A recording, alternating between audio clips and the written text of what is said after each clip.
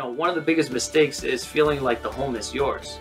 Most people, what they do is they get into these properties and they want the most luxurious bathrooms and the best kitchens and top of the line granite, and so they make the mistake of thinking of putting their heart into the property as if they were moving in, right? And the reality is the next homeowner who's going to buy it is more than likely, and this has happened to me, is more than likely to rip it out and redo it again to what they like, right? So welcome to the Freedom Chasers podcast, where we bring you interviews and discussions that share the stories, successes, goals, and dreams of real estate agents and real estate investors pursuing a life of purpose and freedom. All right, guys, excited today to have Ed Arriola on the podcast. He is a flipper and a construction general contractor, and he's a coach. He helps people learn, particularly the people that he's doing the work for, how to do these deals, how to manage projects. So super excited, Ed, to have you on. If you will, as always, take us into what is the craziest real estate experience you've had as a contractor, flipper, coach? So the craziest so far has been in 2019, right before COVID hit. We purchased a property in a town called Framingham, Massachusetts, and this property actually we partnered up with a couple of different investors, and when the acquisition was, I don't know, I believe it was like somewhere around $250,000 or somewhere around 200. Construction was about $150,000, and then as halfway through the work, we get hit by COVID, and over here we had to completely stop working 100%. We had to, because of nobody knew what this whole COVID thing was.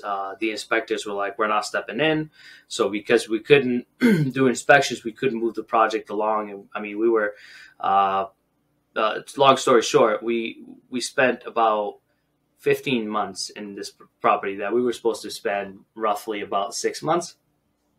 Once the project was done, though, we kind of moved into 2021, 2022 time, and we put it on the market. We were expected to make roughly about $800,000. The property ended up selling for $1.2 million because of COVID. So for me, it was mind blowing how, we thought we were going to go, be bankrupt or be in the hole because COVID, when we ended up making a shit ton more money than we expected. So that was, one of the craziest times for me in real estate, aside from any other construction story that I have. And so you come at this industry. That was a fun one. Right on, man. That's a great story. I mean, especially like the extra profit. I mean, there were so many people that were thinking so negatively about where things were headed. And then to discover that all the investments they held went way up in value is pretty cool. So talk to us about your early phases in the journey. You started as a contractor. Yeah. Is that how you broke in the industry? Yeah. So I started as a regular contractor. My father was a contractor. So I did some other type of work. I did some retail work and I learned a lot about money management and stuff like that. And, I decided to go on my own for construction, having that I have learned everything through my father many years before. And I started doing regular construction. I found out that I was decent at helping people do flips, because a lot of investors would approach me and they said, "Hey, we want to flip a house. Can you help us with this? Can you help us with that? Or can you manage the whole project?" And I ended up partnering up with a good friend of mine, and he had the money. I didn't have a dime. And that's partially what I teach to the guys that I coach, is like, you don't have to wait until you have funds to be able to start flipping houses. There's other ways around it. If you're creative, if you're good at what you do on a construction side, or like a management side, a project management side, you could always acquire a partner who has the money. And I guess their job would be provide the funds, and your job would be manage the project and the construction. So I did exactly that. I managed the construction. They provided the funds, and I slowly built my bankroll to the point where I started doing it by myself, and kind of moved from then to helping other people do this as well. We also still partner up with other people to to grab on more projects at the same time. But for personally, we always have like 3 or 4 houses going. So when you talk about managing the construction, you're not talking about swinging the hammers or doing that. You're talking about your job is to just align, get guys in there to do the work. Correct. I mean, that's literally really all you need to do. It's like you need to know, obviously you need to have a construction background, because you can't tell people what to do without knowing, what it is that you want done. And this huge, the biggest part of everything is time management, because every time, every day that passes is $1 you lose, right? So in a way, yeah, you need to know about construction, but you don't have to be the one swinging the hammer.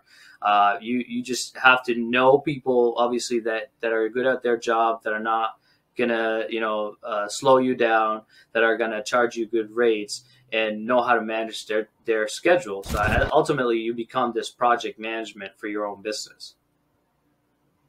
Yeah, and I know on flips, I mean, a lot of people obviously are trying to make the most amount of profit, and by the time they pay subs, general contractor, et cetera, it can get a little bit expensive. How are you able to make a good amount of money in these deals? But still, I mean, you're obviously not doing the work, so you have to hire it out. Like, how are you structuring that? Well, see, what happens is most of the time what you pay for is the license, right? You pay for is that management. A real contractor doesn't really swing and hammer. A real contractor is a project manager. So if for example, what I tell people that I work with is I pull the permits for them, and they manage the work. So they pay me a flat fee just for the permit, but they don't have to pay me 20 to 30% of what they make for me to manage the project, because that's their time they're spending on there. Right. So what I would advise for somebody who doesn't have the license is to get acquainted to somebody who has licenses. I don't know how it is in every state, but like, for example, in the state of New Hampshire, you don't need a license to manage a project. You don't need a license to pull a permit. I know in Massachusetts, obviously, you need to do it. I know that in Florida you do. I don't know how California is, but I'm sure California being a tougher state, we probably need a license to do that. But as long as you have those relationships with people, you could do this, and you can pay somebody a flat fee to pull those permits for you. And you could say, hey, I'll be on site. I'll manage the subs. I'll do whatever you want me to do. And that's how you can start saving money. I would obviously strongly advise for somebody to get the licenses they need, because if you want to flip houses and you want to really make money, that's where you make your money. You make your money in the acquisition at first, and then the rest of the money is to be made is on the management of the project, saving on materials and saving on labor. Have you been able to leverage your license to find deals?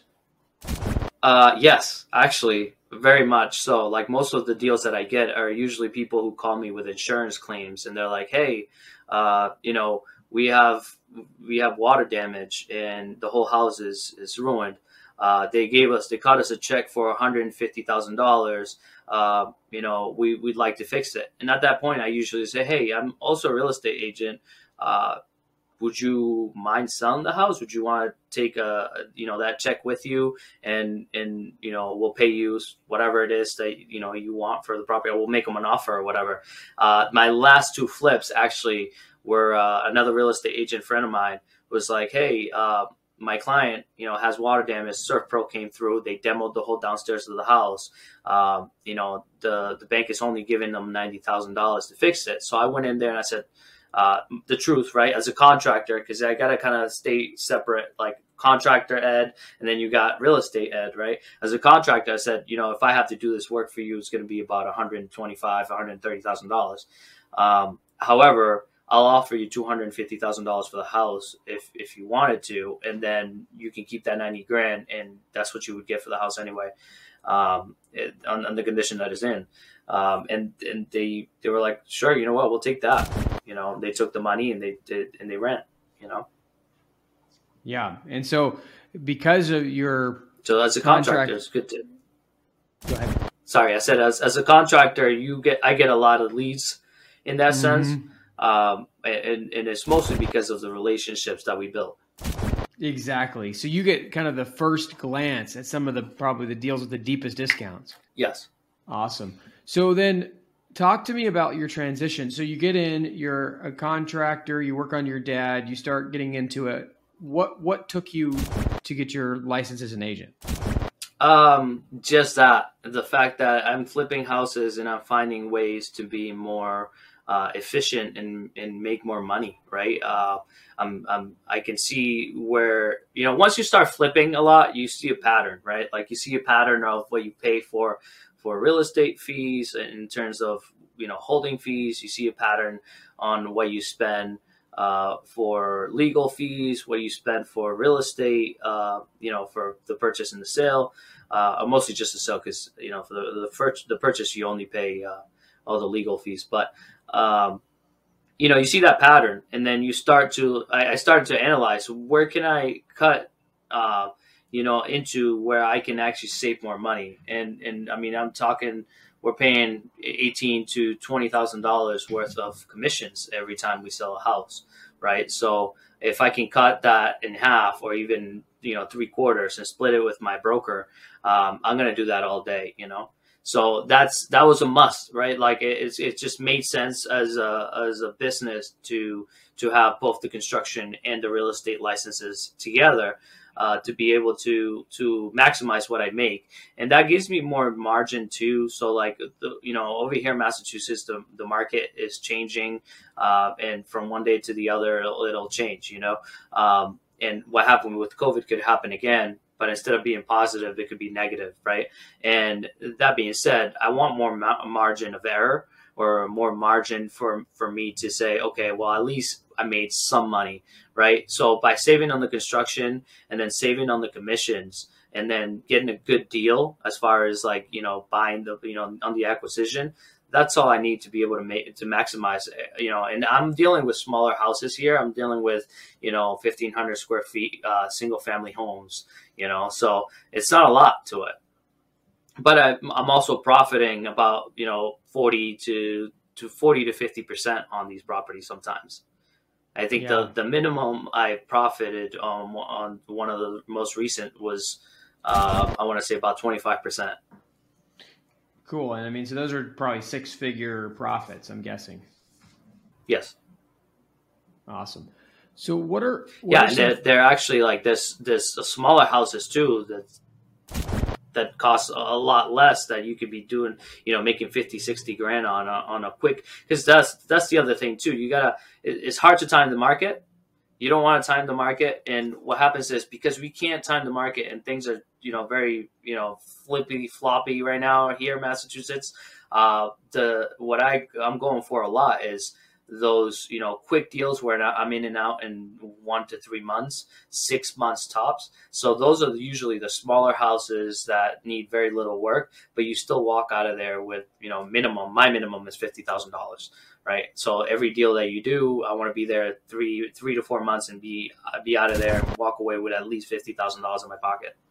Yeah. That's a lot safer too, because again, you're in and out super quick. So you're less affected by market shifts.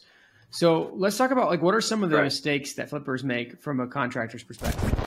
Wow. There's a lot. And this is why I decided that myself, another real estate agent that I work with, and an attorney, we started this coaching program because we see that there's a lot of people who get into it and they fuck it all up. I'm sorry. I probably wasn't supposed to swear, but and then they don't do it again. And then they say, "Oh, flipping it's not that great," right? So they, one of the biggest mistakes is feeling like the home is yours.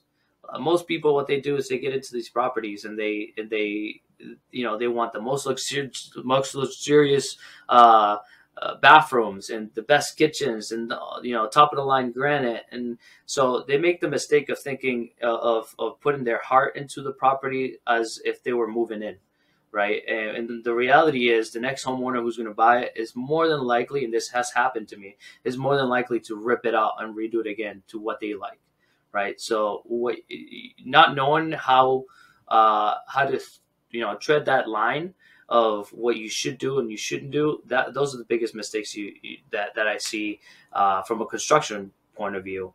And right now, as a real estate agent, I think the biggest mistake that people are making is getting into like big long projects where they're going to be there for a year. Because what happens is when we do a CMA as a real estate agent, we look back into houses that were sold three months ago, right? They sold 3 months ago, but the reality is those properties went on the contract 6 months ago or 9 months ago, right? And that's a whole different market than that we got going on now, right? So that those longer projects, the numbers don't make sense anymore, So that's another mistake I see people doing a lot. Get into these huge projects that and they end up leaving them. I just picked up a client who decided that they want to sell because they just couldn't take care of the project anymore,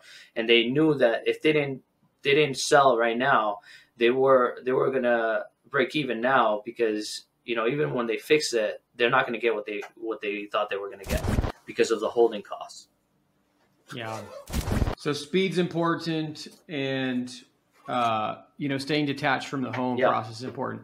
What's the best way for a new flipper to do that? Like how do they go fast? How do they stay unattached? Like, and still obviously stay engaged enough to make a profit? I think that the going fast part is a preparation thing, right? I think it's mostly about knowing your subs, knowing the people that you're working with, making sure that you have a solid schedule. I mean, even as a contractor, I've been doing this for 10 years. Like, that's even hard for me. I can only imagine somebody who has like very little construction skill or knowledge. But that's one of the most important things that I see in my end where I lose money. Like, I got people sometimes waiting on me. A lot of people I wait on, and the days go by every day. So 24 hours go by, and every day costs you whatever it is, whether it's $50, $100, or $1,500 a day, But that's the efficiency part is huge, and you have to prepare for that, right? You have to have a schedule, talk to your subs, have conversations, make sure you're hiring people that are going to be there when they tell you you're going to be there, right? I think that's the biggest, by far the biggest thing. Yeah. How do you structure your goals? Obviously you're a project manager in the construction world. How many flips is comfortable for you to do in a year? 3. I'm sorry, I should rephrase that. In a year, I want to do maybe about 40 to 60. Yeah. I want to be doing 3 at a time, though. Okay. 3 at a time, back to back. The problem is that the supply is not there. This last couple of years has been very hard to get deals, and I've been lucky enough to be able to expose myself to these deals, right? Not everybody has that, right? And then when you're looking on the MLS, you're looking on the market, you're competing with homeowners. You're competing with people who are willing to pay $50,000, $60,000, $100,000 over asking price, right? When you got a wholesaler who you're being supplied by, then you're competing with other contractors who are doing the same thing. So what's left? Your relationships, right? Like, I build relationships with people like other wholesalers and stuff, or other real estate agents who hit me up first and they say, "Hey, Ed, I got this. Before we go on the market, do you want to take a look at it?" Right? And they call me first because they know that I buy, and we close within the first 2 weeks. We put a deposit down. We always buy cash. We always have the money. There's never any inspections. Like, we go right in, we take a look, and then the next day I'm already putting down a check for a deposit, right? So there's a lot of people who right now they need that, right? They want to get rid of it. They don't want to think about having to look at many bids. The money makes sense, and if it doesn't make sense, sorry, go ahead, put it on the market. Someone will buy it for $50,000 above asking price right now in this market, But that will change very soon. It seems to be already changing in most markets.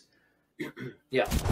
I think Massachusetts is slightly different, So Massachusetts is a little different right now. Like most towns in here are high on demand. Like we this getting really hard for buyers to buy, and sellers are still asking, crazy money and getting crazy money.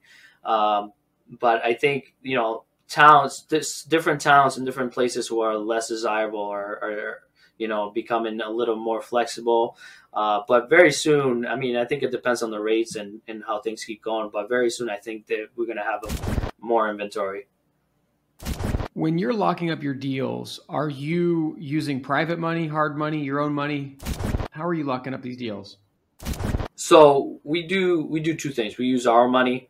I have private investors of mine who work with me, who lend me their money directly, and I'm using my own personal money. Um, I do have a couple of different private money lenders, hard money lenders that work with us, and they're great. But that's another thing I'm trying to mitigate. This is one of those things where now I'm trying to use my own money. So, I mean, if you're paying 10%, 12%, 14%, that's a big chunk of money you're giving away, right? So once you have your money, that's 15%, 10%, whatever it is, that goes on your side of the bank account, which is nice. An extra 10% of $100,000, $200,000, $300,000. It's good. You're talking about 20, 30 grand. So it's good money. Yeah, absolutely. What is your best advice for new flippers? I think my best advice for new flippers is to build relationships. This business completely is completely built on relationships. I have relationships with my CPA. I have a great CPA who knows about the real estate, the loops of real estates, taxation. They advise me for free. Literally, like any question that I have, I'll give them a call, and they're like, hey, do this, do that. This is how you do this, right? A good attorney, a good relationship with a good attorney who's ready to help you close or help you mitigate any issues. If you're not a real estate agent, you need a couple of real estate agents on your corner, right? What I do is I build relationships. Before I was licensed, what I was doing is, and I still do it, believe it or not, I tell them, hey, listen, if you bring a deal to me, you can represent us both on the buy and sell, and then you can list the house once it's done, right? So what does that tell you? That tells you that person is going to want to come to me every time because he's going to get triple the business, right? And on one property. So that's one way. That's one relationship you definitely need to have with multiple real estate agents. Wholesalers, you have to love on these people. Like you have to help them out, help them build relationships with you, and kind of network with these guys because those are the guys that are going to come and bring you the deals. And the biggest problem with flipping houses is leads, getting deals. Then your contractors, right? Like your subs. Everybody you use, like what I as a contractor, what I do is on the side, I do custom kitchens and bathroom models. We do custom additions, very high end stuff. What I do is my subs, when I bring them into these bigger projects outside of my flipping, I make sure they get top dollar. I make sure they get 120%, not just 100%, right? And they do. And then when they come to my flips, they help me out. That's how the relationship goes. They get big money over there, and then I get a good reward for that, right? So it's having those conversations, building those relationships, and the subs are a big chunk of what you pay. It's a big. That's the budget that you never know. You're never certain of because you open a wall and then you find something, and that sub that you have, it's got to help you fix that problem, right? So those relationships, I mean, we're talking I've been building for years, but I think that somebody who's starting on this could start working and maybe using people they know, or start working with people and recommending them to other people, even if they didn't use them before. Say, hey, I'm thinking about flipping houses. You're a contractor. I want to be acquainted with you. What if I, hook you up with people? Like I know I have a big network of people that want to remodel their home. I will send your number, your card to them, and start building those relationships with them, because those people live off of that, right? So you providing a pipeline for them, they don't have to do marketing. They don't have to worry about not having enough work. They have somebody to give them good reviews and recommend them to other people. They're going to go 100%, as low as they can on your flips. Those guys, those are the guys I love on the most, because like those guys are literally why I make the money I make on these flips. So building relationships is your priority before you even start flipping houses. If you want to get to flipping houses, you have to start building those relationships. Then you have the lenders. Then you have, everybody else who's gonna help you, and you're gonna have to build those relationships. Sorry, I interrupted you. It's all good. So let's talk about your vision for the next, couple years. Do you see yourself doing more and more flips? Do you see yourself focusing on coaching? How do you see yourself allocating your time? I'm actually never gonna stop flipping. I think I love it. My wife and I enjoy it so much. She does all the design. We enjoy it very much. I mean, we would enjoy it so much that we probably go like on TV. We thought about it. We've reached out to a couple of networks and stuff, and it's an opportunity, right? But I think that the flipping is going to definitely continue. Maybe slow it down a little bit so that I can help more people and have more time. I definitely want to explore the real estate and commercial real estate. That's something that's a goal that we have because commercial, you could do the same thing, right? You can do this multifamilies, you could do, 30, 40 unit places, you could do factories, whatever you want. There's a lot more money in it. So the real estate portion of it, I want to definitely explore that and, keep building other people, right? Part of my goal is to have everybody around me be financially free, and that's something that I've always wanted. I wanted everybody to succeed with me. So what I want to do is get people to start doing flips if they want to do it. A lot of people come up to me and they say, "Well, I want to do what you do, but I don't have all the money that you have. I want to do what you do, but I don't have a construction license. I want to do what you do, but I don't have a real estate license." At one point, I didn't have any of those things, and I was still flipping, right? So I want everybody to know that you still can do these things. You just have to be smart with how you approach those things. There's an approach to every single scenario on flipping houses. Whether you don't have the money, you're not a contractor, you're not a real estate agent, or you don't have any knowledge, right? There's an approach to every angle. So if you really wanted to do it, you can do it. And that's the message that we're putting out there.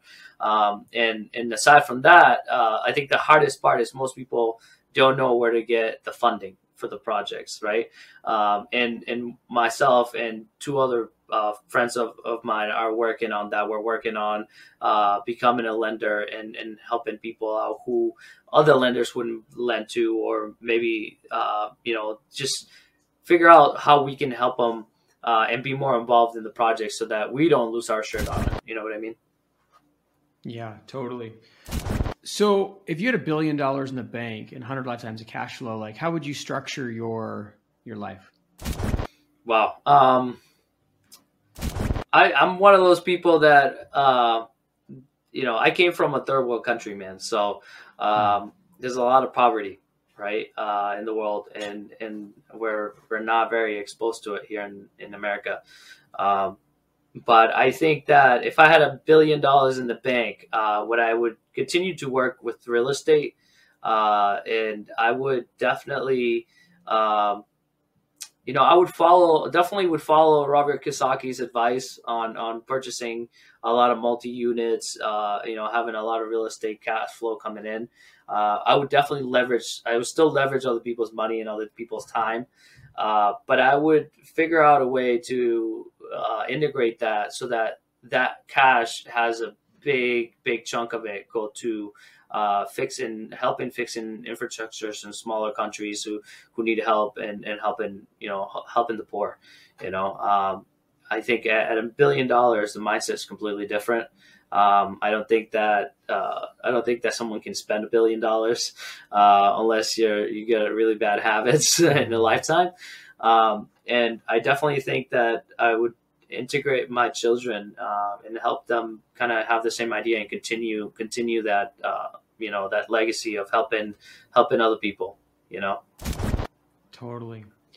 Well, Ed, thank you so much for coming on and sharing about your life and your business, your flipping and coaching, all of these things.